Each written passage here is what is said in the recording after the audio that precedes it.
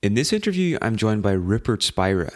Rupert is one of the world's leading teachers on the non-dual understanding of consciousness and its application to improving our everyday quality of life. He gives talks internationally and has written several books, including Being Myself, The Nature of Consciousness, and You Are the Happiness You Seek. In this conversation, you'll learn what the non-dual understanding is and how it's at the core of almost every religious or spiritual tradition, how understanding this simple idea can transform your felt experience of being in the world, helping you to feel more connected both internally and to everyone and everything in the world around you, the pitfalls of seeking happiness in external things and why this almost always fails, the practical implications of non-duality for the individual and society, and more. You can learn more about Rupert's work by visiting www.rupertspira.com.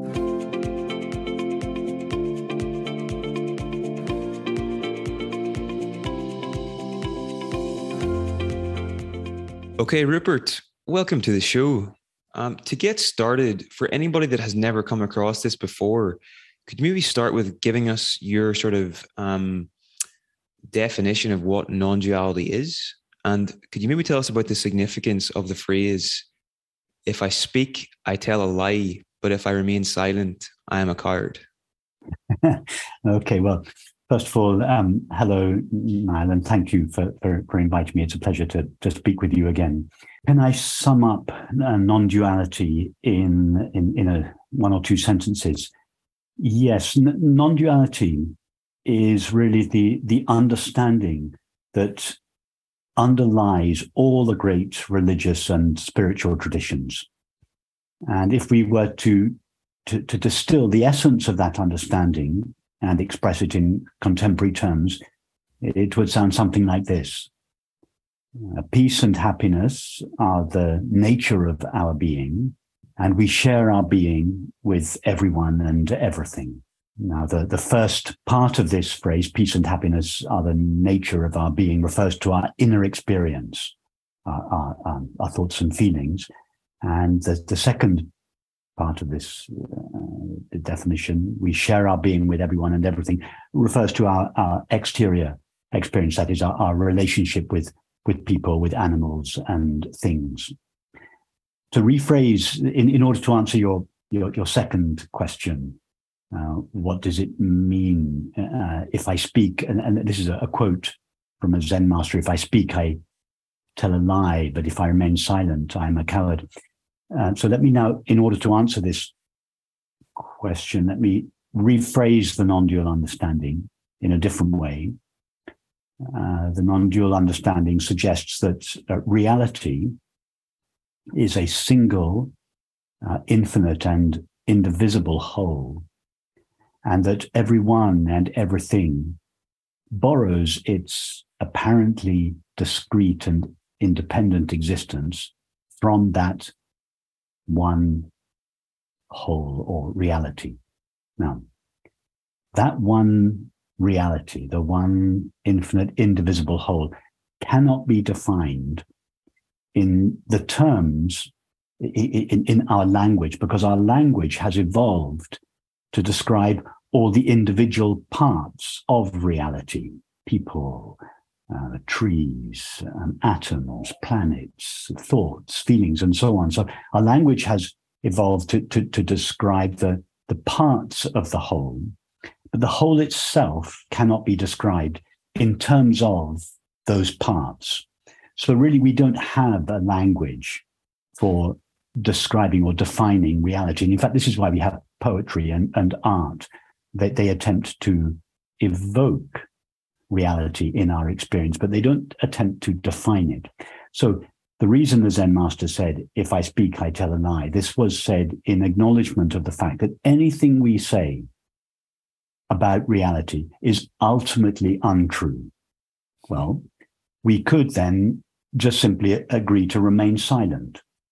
That would be the most accurate way of speaking of the non-dual understanding, would be to remain silent, but that would not be very effective, just to remain silent in the face of people's suffering. So that's why the Zen master first of all acknowledged, if I speak, I tell a lie. Nothing I say about reality is ultimately true. However, he suggested, by saying, if I speak, I am a coward, he suggested that one that has this understanding has a kind of loving obligation, a loving duty to speak of it, because it is the source of peace and happiness on the inside and the source of love on the outside. We have a loving obligation to speak of it.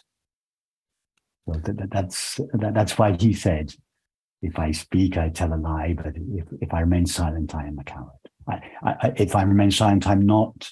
I'm shirking my the loving duty that this understanding confers upon me. That's very well said, and it just struck me there as you were speaking that this understanding seems to be what they were talking about. I'm not sure. I don't know that much, but in the Gospels, whenever they talk about the good news, this seems to be the good news. Absolutely. This is the good news that they talk about in the Gospels. It's expressed in all the different traditions. Form is emptiness, and emptiness is form. The individual self and the universal self are one. That's in the Vedantic tradition.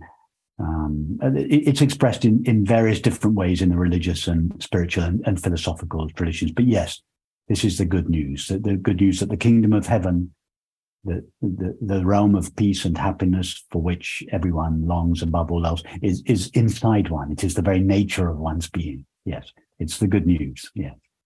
Now, in your book, "You're the Happiness That You Seek," you give the metaphor of a man called John Smith who plays King Lear, and in the metaphor, he forgets. I'll let you describe it, but if you can maybe explain the significance of that metaphor for our understanding of who we really are.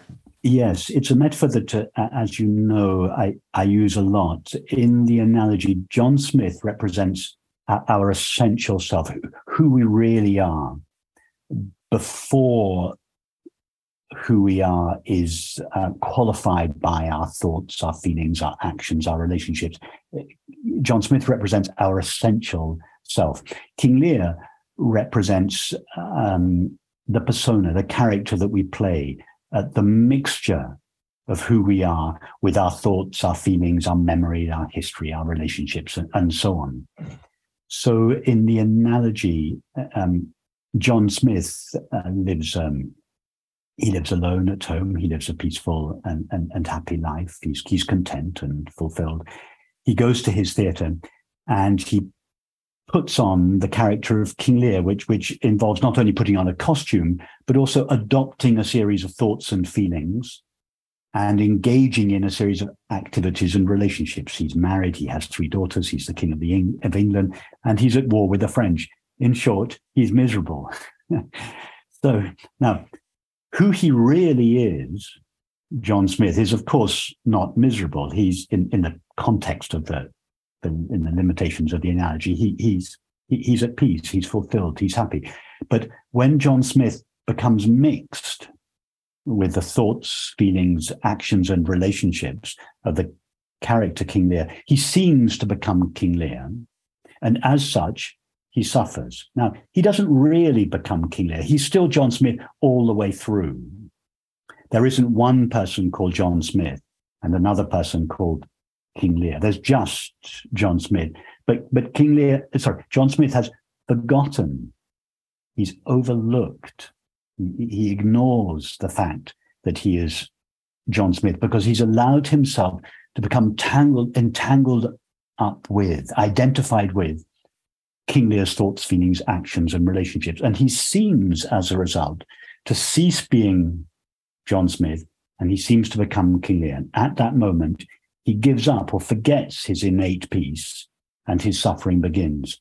And this is a very close analogy to what I would suggest, and it's what the non-dual understanding in general suggests, that our essential nature is inherently peaceful. What we essentially are, our being, prior to our thoughts, feelings, actions, and relationships, is peaceful. But we have allowed our being to become entangled in and identified with the content of experience.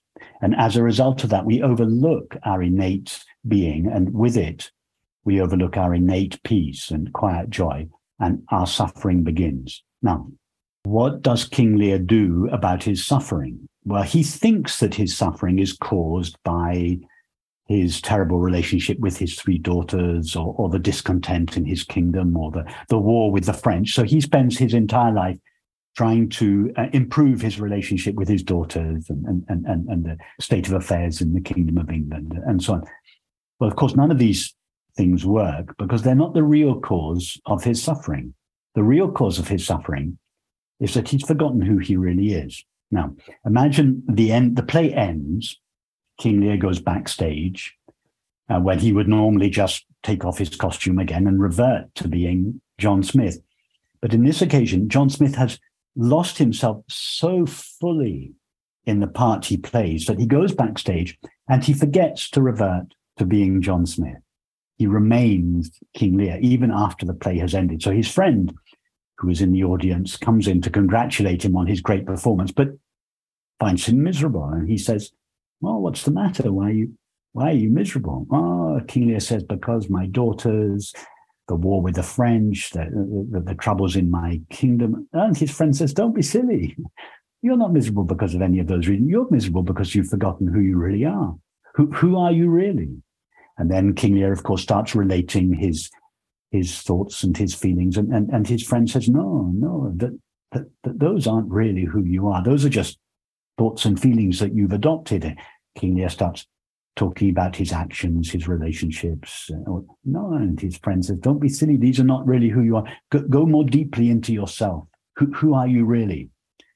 So King Lear traces his way back through his thoughts, through his feelings, through his activities and relationships. And eventually there is this recognition, I'm John Smith. And at that moment, his happiness is restored. And this tracing his way back to his essential being is really what is called it's what's called prayer in the Western tradition and meditation in the Eastern tradition. We go deeply into ourselves, discarding all the elements of our experience that are not essential to us, our thoughts, feelings, memories, actions, relationships, until we come to our essential, irreducible self or being, our unqualified being, by which I mean our being before it is colored or qualified by the content of experience. And the nature of our being is peace. It's like the screen behind the image. It's transparent, it's silent, it's still, it's at peace. I think it's such a brilliant metaphor. I particularly liked in the book whenever you talked about, King Lear has the sense, he has this very vague sense that he is John Smith, or the John Absolutely. Smith. Yes. But it's so small that he projects it outside of himself. Maybe Yes. to the end of the universe almost, Yes, but you're right now. There is this deep memory in King Lear of his innate happiness, and that's what causes him to long for happiness. If he didn't know the experience of happiness, he wouldn't long for it. So he thinks that the happiness was something he experienced in his past when he was a child. No, the happiness, his intuition of happiness, doesn't come from the past. It comes from deep within him. He knows somewhere that there is this thing called happiness, but he doesn't yet know that it lies within him, and therefore he searches for it outside of himself in his actions, relationships. And it's exactly the same with us. Each of us longs for peace and happiness above all else. We have this memory of happiness. We all know the experience of happiness. Now, we may project that into some early part of our life. We think, there was a time in the past when I was happy, but no, our intuition of happiness comes from a memory that somewhere in us now, happiness is available. But we don't know that. And so we seek it outside of ourselves. We seek it in objects, substances, activities, relationships, and so on. And some people go through their entire lives seeking happiness in objective experience. Some people notice at some stage in their life, they begin to doubt whether objective experience can ever really be a source of happiness. And this is where, for many people, the spiritual journey begins. We realize, no, none of the conventional objects that are on offer in the world, the substances, activities, relationships, we have an intuition, if not yet a full understanding, but an intuition that, no, what I deeply long for can never be found in this direction. There's another direction, the inward facing path. And that this recognition or this intuition is what initiates a spiritual practice for many people. 100%. So we were talking just before we started recording about, I discovered this idea not long after you spoke at the Weekend University, not long after you spoke at the Weekend University, and I took some time to really think about it and did some writing on it, whatever. And whenever the penny dropped a little bit, it had a huge impact on my quality of life, and I suppose just how I felt in the world almost. So the question I'm curious to ask you, Rupert, is, I know it's probably been a long time since the penny did drop for you, but what's the difference been in your own quality of life since you really understood this and started living in accordance with this? Well, there are two things really, Niall, and they relate back to my very first attempt to suggest what the non-dual understanding is about. One relating to our inner life, our desire to be at peace and happy on the inside, and one relating to our outer life, our desire to have loving relationships, to be free of conflict. And it became clear to me that the peace that I seek above all else, that the happiness that I want to above all else, is the nature of my being. It can never be found through objective experience, substances, activities, relationships. Now, I should emphasize at this point, I don't mean to imply that one should not seek objects, substances, activities, relationships, and so on. It's perfectly legitimate and necessary to do so. All I'm suggesting is that one should not do so for the purpose of seeking happiness. An object, relationship, and so on can never be the source of happiness. And this became clear to me. And so after it came clear to me very early on, or quite early on in my life, in my early 20s, and it didn't bring my search for happiness in the world to an abrupt end. I continued for some time. The momentum, the habit of seeking happiness in the world continued for some time, but I knew I knew it didn't belong there. I knew that if I wanted to find lasting peace and happiness, I had to go within and find it within myself. So that was the change in relation to my internal experience. In relation to my external experience, particularly in relationship to people, I realized, at first intuitive, but then it became clearer and clearer to me that I share my being with everyone. I don't share my thoughts, feelings, sensations, perceptions, and so on with everyone, but I do share my being with everyone. And I would suggest this recognition of our shared being is the experience we call love. And it became clear to me, and this is something that just goes on and on and on, deepening. It became clear to me that whether I like somebody or not is not important. When I like someone or not is to do with the extent to which my thoughts, feelings, actions, conditioning, and so on coincides or harmonizes with theirs. But irrespective of the extent to which I like someone, we share our being. In other words, behind the being that lies behind my thoughts and feelings, and the being that lies behind everybody else's thoughts and feelings, is the same being. Now, that doesn't mean to say that at the level of our thoughts and feelings, we'll always agree with one another and smile sweetly with one another. Not at all. There may still be disagreements, but these disagreements, they don't prevent us from not just understanding, but feeling that we share our being with everyone. And this recognition has had a profound effect on my relationships, family, friends, strangers. It's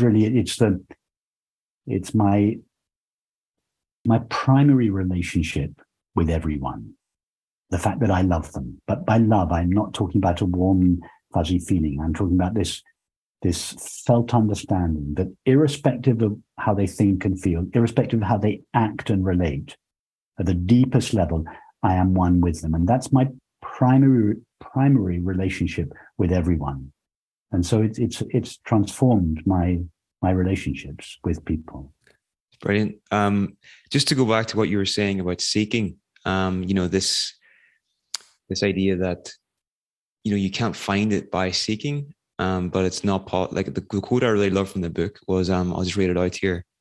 That for which we long can't be found by seeking, but only seekers find it. That's by Bayezid Bastami. And I really, that really jumped out at me. A Sufi mystic, Bayezid Bastami. Yes. That for which we seek cannot be found by seeking. And like a lot of these enigmatic statements, they can seem to contradict each other. But of course, they don't really, if one understands that for which we long above all else cannot be found by seeking, and yet only those who seek find it.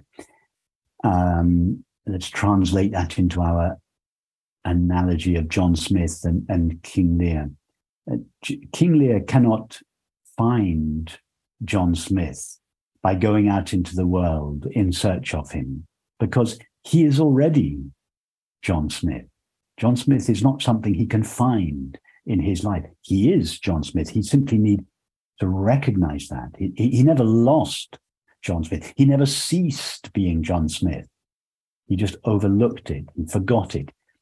So King Lear cannot find John Smith by searching for him. And yet, if he doesn't seek for John Smith, he'll remain as King Lear, and as a result, he'll remain miserable.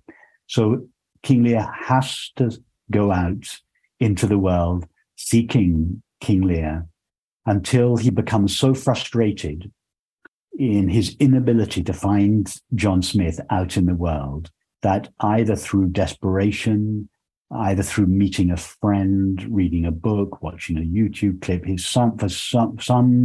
something brings his search for John Smith in the world to a halt, and he starts this inward search, this search within himself for John Smith. And then he doesn't find John Smith because he always is John Smith. John Smith recognizes who he essentially is. So exactly the same. We, the apparently temporary finite self that we seem to be, cannot search for ourselves because we already are ourselves. We can overlook that and we can remember that. We can forget that and we can recognize that. But in order to do so, most of us, if not all, have to go out into the world in search of objects and relationships and so on, until these fail us sufficiently often for us to begin to at least intuit, maybe the peace for which I long doesn't live there. And then we begin this inward search, which culminates in this recognition, I am the fact of simply being, whose nature is peace and happiness. It struck me there, just as you were explaining that do you think this is what the metaphor of the prodigal son is about? Do you think that's what they're talking about? Absolutely, spot on. That it's very specifically the prodigal son. He leaves the kingdom. He leaves his father. He leaves the kingdom. The kingdom represents the kingdom of abundance, of peace, of joy, of fulfillment, of loving relationships with his father. He leaves his birthright. He was born with it. He didn't earn it. It's his nature. He left and he went out into the world. And in the example of the prodigal son, he had to explore everything that was on offer in the world. He didn't just have a few failed relationships or a few bouts of ill health. He had to go so far that he ended up eating the food that the pigs were eating. He had to try everything. He was destitute. He was on the brink of despair.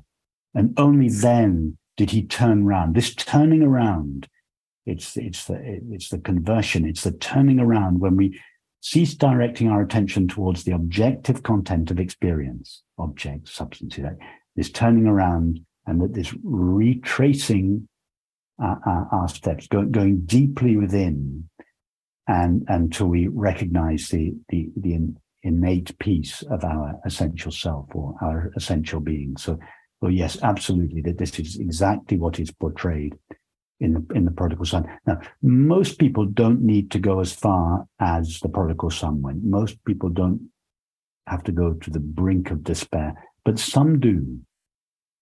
And for some people, this despair, this there's just nowhere else they can go. And this can lead to a spontaneous turning around, or sometimes that's the time when people realize they need to go for help. But yes, you're absolutely right. This is exactly what the story of the prodigal son portrays. Yes. 100%. So, what is your understanding of consciousness, Rupert? How do you help people understand what consciousness actually is? Consciousness now consciousness. Well, first of all, I use the words consciousness and awareness synonymously. Strictly speaking, consciousness cannot be defined for the same reason that I suggested earlier, that the ultimate reality cannot be defined, but it can be evoked in our experience. So I would, this is not a definition of consciousness, but it is an attempt to make people aware of the fact of their own consciousness, the fact of being aware. So I would say that consciousness is this: it is that with which all experience is known. It is that within which all experience arises, and ultimately it is that out of which everything is made. Okay, that's very well said. And the metaphor that really helped me to grasp this was the metaphor of the cinema screen. Could you maybe elaborate on that a little bit? Yes, the cinema screen with the movie playing on it. Okay, but it's a magical cinema screen. It's not in this analogy, it's not a cinema screen that is being watched by somebody sitting in the cinema. Imagine an aware screen, that is a screen that has the ability to watch the movie that is playing on it. Now, the movie in this analogy is our experience: thoughts, images, memories, feelings, sensations of the body, perceptions of the world, activities, relationships, the conversation you and I are having, etc. That's what I call the content of experience, the objective content of experience, the drama of experience, the movie of experience.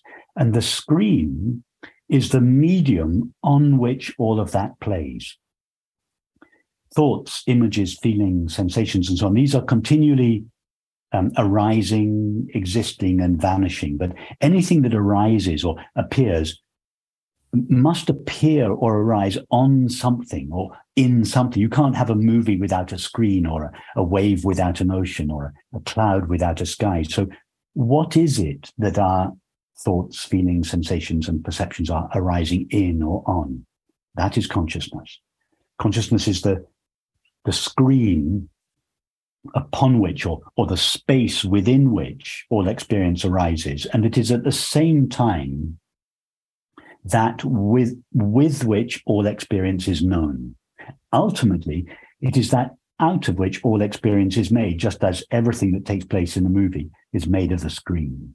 And I think the beautiful part about that metaphor is that, there are many different movies that are played on the cinema screen, but the screen itself remains unchanging, Absolutely. If I were to let's say, Niall, that one day you were deeply depressed, and I were to ask you the question, what is it that is aware of your depression? Don't go towards your depression, but if I was to draw your attention to that which is aware of your depression, something is aware of the feeling of depression. Now, the next day, you fall deeply in love. You're now no longer depressed, you're in love, but you are aware of being in love. Well, is the awareness with which you are one day aware of your depression and the awareness with which you are the next day aware of being in love, is it the same awareness or a different awareness? It's obviously the same. the awareness that is aware of the conversation you and I are having now, it's exactly the same awareness that was aware of the taste of breakfast this morning. So yes, awareness is always the same. What we are aware of always changes: thoughts, images, feelings, and so on. So the content of experience always changes. The fact of being aware, or awareness itself, never changes. It is the ever-changing background of the always changing foreground of experience. Most people spend their lives completely immersed in the foreground of experience. They don't even realize that there is this background. There is this presence of awareness that lies in the background of experience that's always peaceful. Even if our thoughts are agitated, even if our feelings are heavy or sorrowful, or in the background, there is this peaceful presence of awareness that is both one with the content of experience, like the screen is one with the movie, but at the same time, it is free of it. It is independent of it. The screen, just as the screen is not affected by the drama in the movie, so this background presence of awareness is not affected by the content of experience. It's just always there, present in the background, at peace, knowing or being aware of our experience. So this is essentially the thing through which everything that we experience is experienced, or the thing through which everything we know is known. This is our... Exactly. So what I've heard you say in your talk with us is that there's nothing more important than understanding this. Of course, of course, you're right, now. If awareness is that, or awareness or consciousness is that with which and through which everything is known, then our knowledge of the known can only ever be as good as our knowledge of the knower. So in order to know what anything truly is, we must first know the nature of that which knows it. So yes, the knowledge of the nature of consciousness is the highest knowledge. And the exploration of the nature of consciousness is the highest science. It's fascinating. And from learning a little bit about your work, Rupert, it's made me realize about the power of metaphors for understanding these sorts of things. And you give a great one for this. It's the orange glasses when someone goes skiing. Can you tell us about the importance of that? Yes, you're right. It's an analogy I use often. Someone's skiing, they have orange tinted goggles on. But of course, when you've had your orange tinted goggles on for 10 or 15 minutes, you forget that you're wearing goggles. And you think that you see the snow as it really is. The human mind is like a pair of orange tinted glasses, and it has two basic faculties. One is thinking, and the other is perceiving. And everything we know or experience, we know through the mind. We know through our faculties of thinking and perceiving. And thinking and perceiving are our orange-tinted glasses that tint reality with their own limitations. Or just as when we look at snow through orange-tinted glasses, we are still seeing the snow. The snow there is something there that's prior to and independent of the fact that we are perceiving it. However, our perception of it is colored and distorted by the lens through which we look. Well, I would suggest exactly the same is true, that there is a reality out there that is independent of each of our finite minds. In other words, it's not what I know of the world is not just taking place in my finite mind. If I believed that, I'd be a solipsist. I think that the world, including all the 8 billion people in the world, are just a fabrication of my own mind. That's not what the non-dual understanding suggests. Non-dual understanding suggests that there is a reality that is prior to and independent of its being observed by the finite mind. But as human beings, our only way of perceiving that reality is through our limited finite minds. Our limited finite minds are the orange tinted glasses, tinted with the faculties of thinking and perceiving.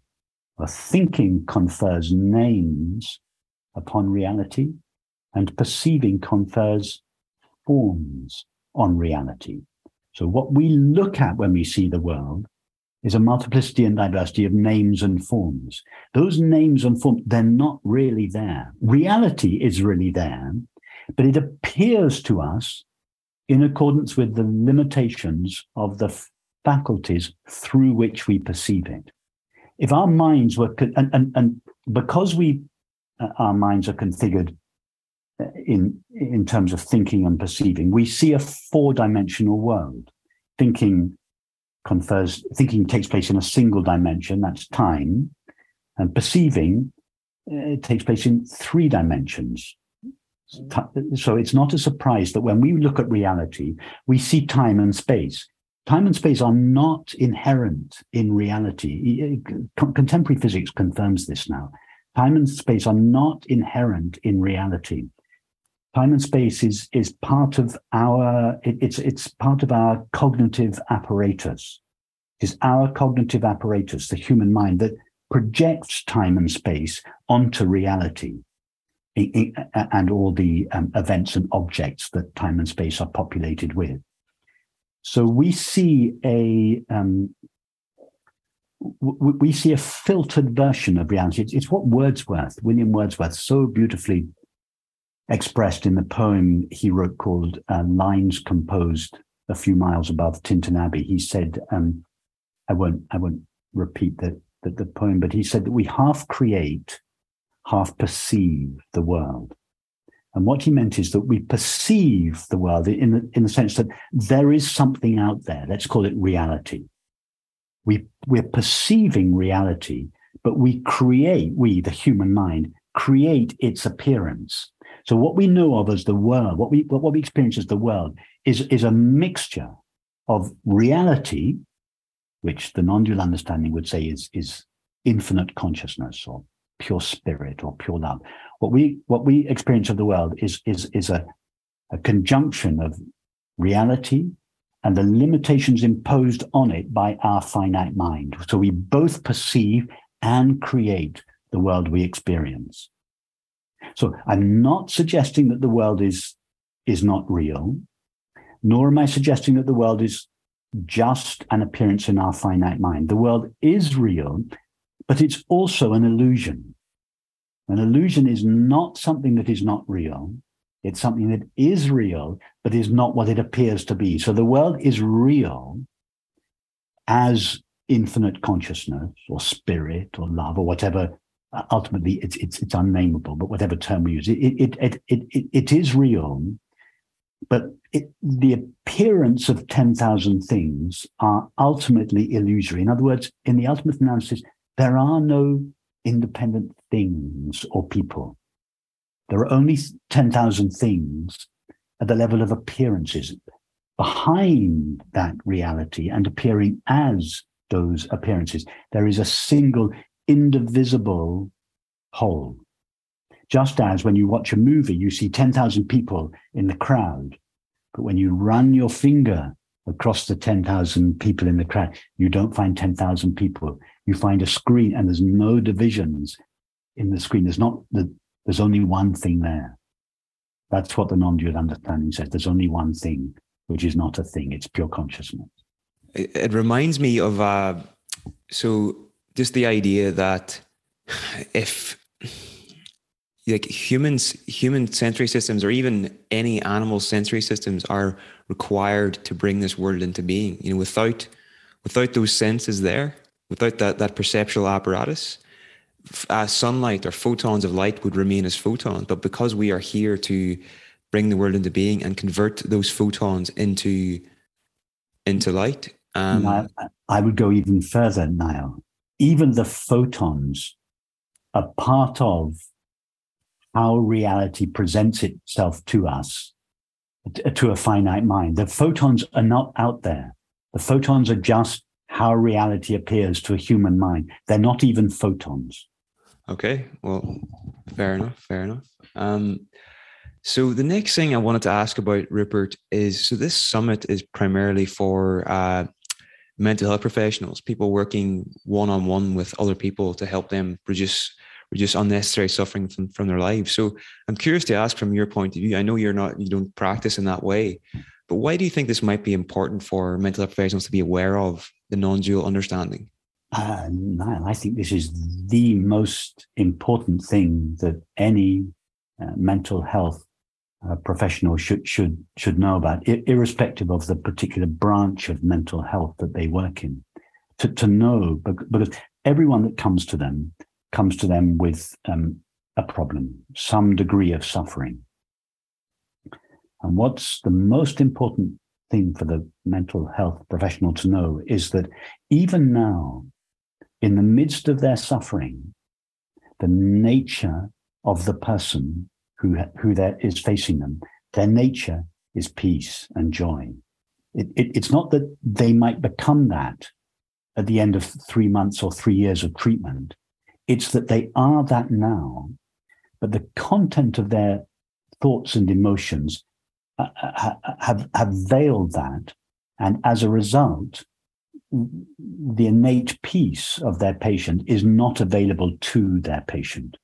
Now, I don't mean to imply that a mental health professional can speak to their patient in the way that I'm speaking to you. I'm a so-called, I don't like the term, but for want of a better term, I'm a teacher or a speaker of non-duality. So it's my job, and not just non-duality, but the particular branch of it that's sometimes referred to as the direct path, where we go directly to our true nature. We don't get involved with King Lear's thoughts and his feelings and his relationships with his daughters and the troubles in his kingdom and the war with friends. We just go straight to the heart of the matter. Who are you really, King Lear? That's all we're interested in. So that's what I do. Now, mental health professional won't be able to do that, except possibly in very rare circumstances. But for all intents and purposes, they won't be able to do that because the degree of suffering will be so intense that to suggest they go all the way back to their true nature in one step would be too big a step. It would be over their heads. So a mental health professional will have to go more slowly and deal with the issue at more relative levels. Investigate the problem. Okay, tell me about your childhood. Tell me about your relationship. Tell me, and to start exploring their experience and slowly work their way back to the essential nature of their patient. And this is the skill required of each therapist or counselor or practitioner that most will have been trained in a certain modality. So they will have skills and tools that enable them to address and explore the suffering of their patient. And it's necessary that they use those tools. But what's important is that the work they do with the patient is informed by this understanding. Because much of the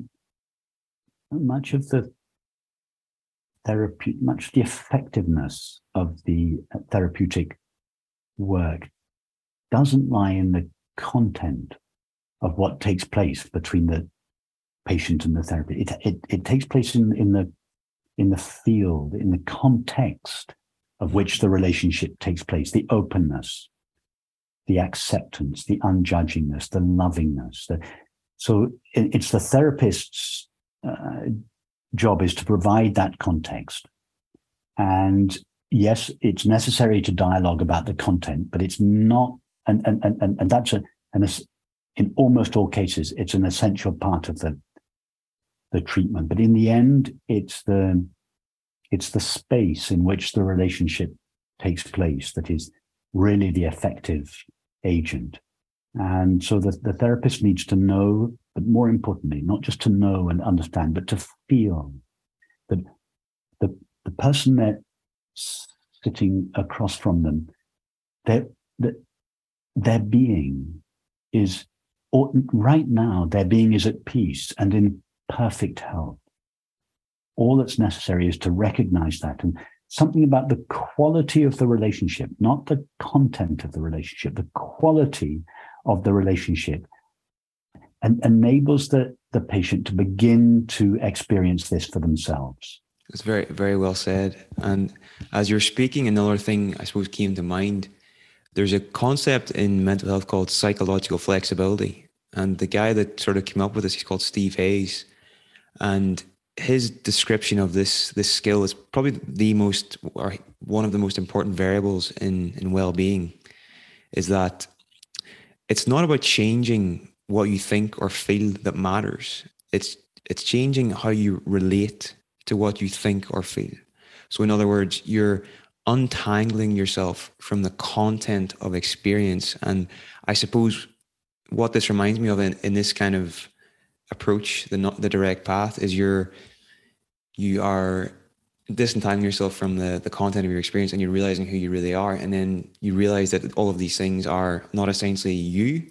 Yes. And that can be a very direct path to healing. Yes. I like that now. Psychological flexibility. Yes. Yes. So that's very nice. You say it's not about changing your experience.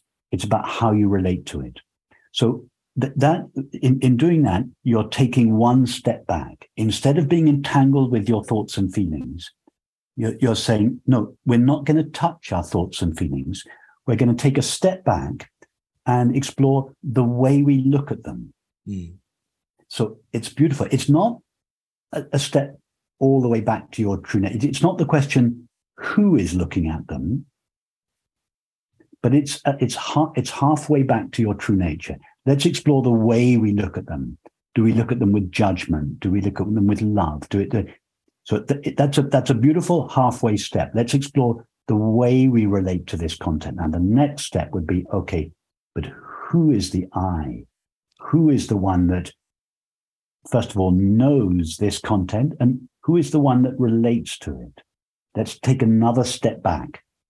But I've not heard of that before, but it sounds a very intelligent approach to me, and one that would be a very nice example of what I suggested before, that a therapist or a practitioner may not be able to go all the way back to their patient's true nature in one step, but could go halfway back. That would be a lovely example of going halfway back, not getting tangled in changing thoughts and feelings. Let's take a step back and explore the way we relate to it. And maybe we do that for a couple of months, and then that the patient, as you said, has disentangled themselves from the content of their experience, at least to a degree, but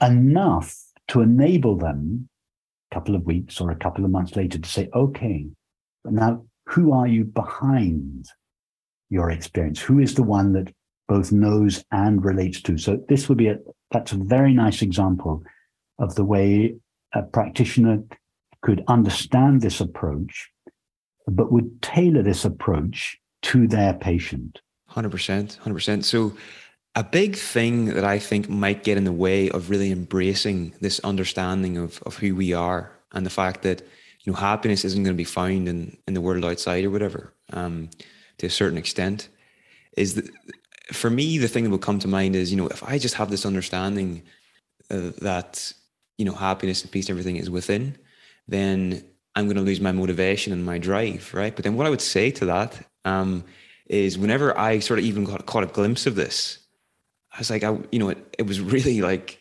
enlivening for me, and I wanted to share it with others. Yeah. And then when I look at yourself, and I look at Bernardo Kastrup and Eckhart Tolle or Alan Watts, or whatever, all these people that are putting this understanding out into the world, they're some of the most motivated people. But it's not like Yeah, exactly. Now we don't lose our motivation. All that we lose is our suffering. That's what we lose. And as everybody knows, when they feel happy, What do you do when you feel at peace and happy? Do you go into your bedroom, close the door, and sit on your bed? No, you don't. There's just this bubbling up inside. Happiness, it's almost impossible to contain love. When you feel love, do you go into your bedroom and sit there on your? No, you don't. You call a friend. You play a song. You dance. You write something. You cook a delicious meal. It's almost happiness and love are almost impossible to contain. They just flow out of you, and it's natural to want to express and communicate and celebrate and share peace and joy and love in some ways. So there's no question of losing motivation. The motivation that we lose is the old motivation that was based on our feeling of being a temporary, finite, limited, separate self that was always going out into the world, seeking reassurance from other people, seeking acknowledgement from other people, seeking praise from us, seeking love from other people. We lose that because we know that it no longer lives there. So there may be that sometimes people relate a kind of interim period when all their old motivations, which they engaged in the service of the ego, subside. But then fairly quickly, a new motivation arises that is no longer based on the old egoic feeling of lack and sorrow and conflict, but it's based on this innate peace and joy and love, and that, as I said earlier, it just bubbles up in you. It's almost impossible to contain it. As you're speaking there as well, another metaphor comes to mind. You always hear about this idea of your cup overflowing into the world, this sort of, like you say, this bubbling up. And the thing that came to mind there was the person that doesn't understand this, they are always going out into the world looking for people and things to fill up their cup, but it always runs out. Whereas if you have this understanding, it's like your cup is plugged into like the mains or a fountain that is everlasting, and it's always... Exactly. Before we have this felt understanding, we use the world in service of our happiness.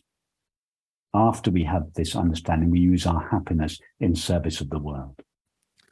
100%. Well, we've got a few minutes left, Rupert, and there's a lot of things I could ask you. I'm trying to think what would be the best way to sort of wrap this up. Okay, there's two questions I want to ask.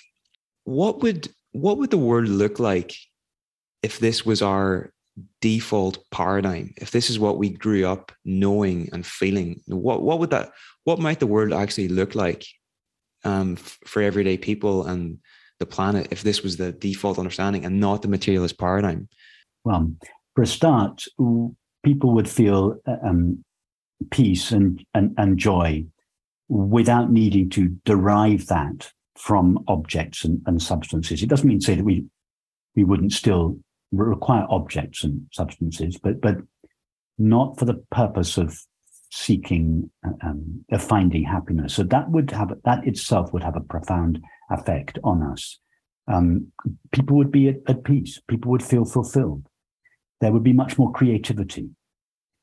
There would be people's lives would be engaged in creative ways of bringing this understanding into the world, sharing it with society. I'm just doing it in one way, but there are innumerable ways of doing it. And people's lives would be spent sharing, communicating, celebrating this understanding. So everyone would feel fulfilled and creative. And there'd be very little conflict. Look at all the conflicts in our lives. Nearly all of them originate in the feeling of separation. I am separate from the other. It's that fundamental feeling that is the cause of our conflicts. So there'd be much less conflict. As I said earlier, doesn't mean to say there wouldn't be disagreements. there would still be some people would have different political persuasions and so on, but there'd be very little conflict. There'd be no conflict. It would be almost impossible. But it would be impossible to be unkind, unjust, cruel. Why? Because we feel that the other is ourself. Nobody is unkind to somebody they love. Why? Because they feel that the other is their self. People are only unkind and unjust and cruel to someone they think is other than themselves. But if you feel, so that's why we're not cruel and unkind, except for exceptional circumstances, to our children, for instance, because we love them. So we show kindness to them. But some people who are kind and loving towards their children can be extremely unkind and unloving towards others. But in the end, your feeling of love is not just extended to your own small circle of family and friends. You feel that you love everybody. As I said before, it doesn't mean say you like everybody. You don't smile sweetly at everybody, but you feel at the deepest level you share your being with everyone. And that understanding informs your relationship with people. So even when there are disagreements, the disagreements are explored in the context of this understanding that at the deepest level we are one. And this makes conflicts, violence, war impossible. And the implications of what we're actually talking about here is a radical shift in identity from viewing yourself as this one individual egoic self into essentially everything and everybody around you. That is you. You exactly right. We feel, we understand, but more importantly, feel that what we essentially are is not just limited to this little corner of the universe called my body and my mind, but what we essentially are is the being, the uncolored being from which everyone, and not just everyone, but all people, all animals, and all things derive their existence. And we feel we are that. So yes, we still perceive the world through the faculties of this little body mind, but we feel that our identity is not limited to that. Our identity expands way beyond the limitations of our own body and mind, and encompasses everyone and everything. It's the experience we call love. When everyone knows the experience of love, and what is the experience of love? It's when we feel that the sense of separation diminishes. That's what love is, the absence of the sense of separation. It's the natural condition of all relationship.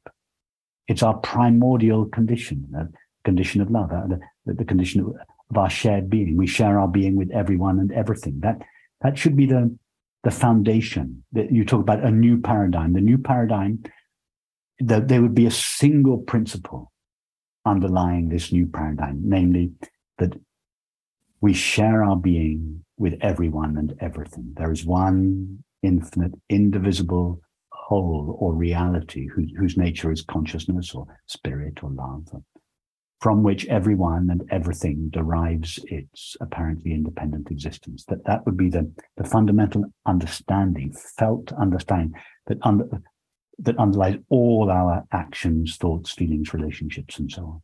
And if that's the case, if that's your fundamental understanding, and you see your fellow human beings as yourself, then that completely changes how you treat them, because you wouldn't treat yourself with hatred or anything. Exactly. You treat everyone as yourself.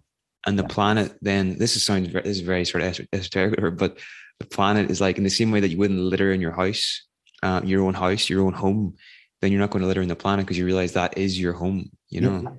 Yeah, exactly. Because the being that you know to be your own essential nature is the same being from which not just all people and animals, but all things, nature, the planet, everything, that everything everyone and everything shares its being. And for exactly the same reason that you don't trash your own home, you don't trash your own body, you don't trash your own home, you don't trash your own planet, because you feel yourself identified with all of that. You feel yourself as everything, not just this little corner of the universe called my body. Okay, so one last question just to finish up, Rupert. It's okay to intellectually know these things at a head level, but how do you move this from the head to the heart? Is it something that just has to happen by itself, or are there ways that people can accelerate this process? Because I know even yourself, you had a mentor. I think it was Francis de Sales. Yes, I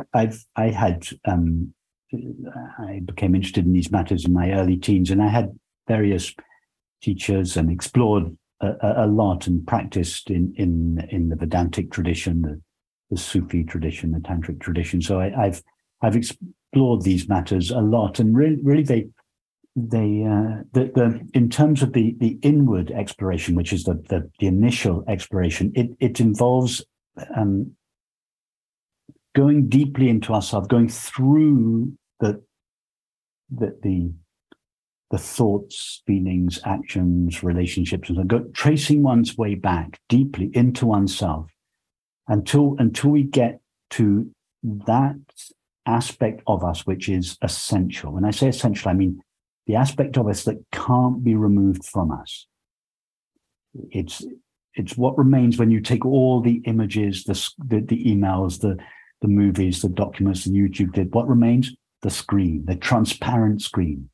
What remains when it's like when we I'm going to mix my metaphors now. When we undress at night, we take off everything that we can take off. What remains? Our naked body. We do the same thing. Imagine taking off not your clothes, but your experience, your thoughts, your feelings, your sensations, your perceptions. And this is not difficult to do. We do it every night when we fall asleep. Every night when we fall asleep. Our thoughts, feelings, sensations, perceptions, actions, relationships, all of these leave us naturally. So we do that, but we do it whilst remaining awake. And what remains when, and what I'm describing to you is really the process of meditation or prayer. What remains when we have removed, or at least if not removed, when we've let go of everything that we can let go of? Just the fact of being, the fact of simply being. And that being is at peace. It needs nothing. It lacks nothing. It wants nothing. It resists nothing. That's the direct path to peace and happiness.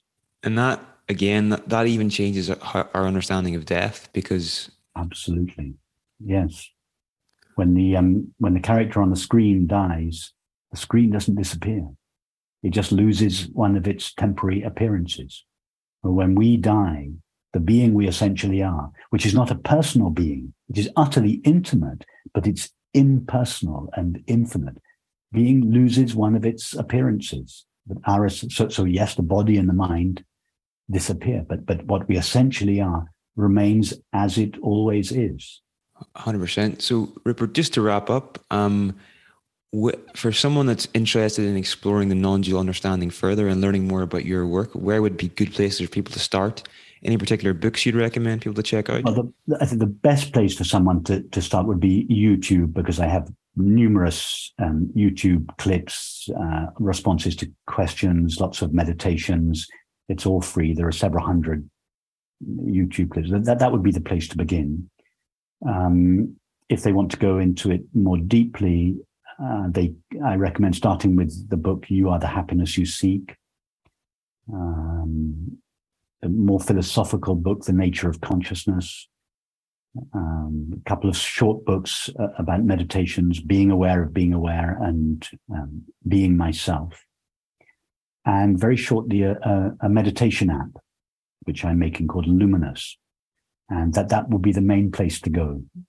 So sometime early next year, I would recommend the meditation app called Luminous.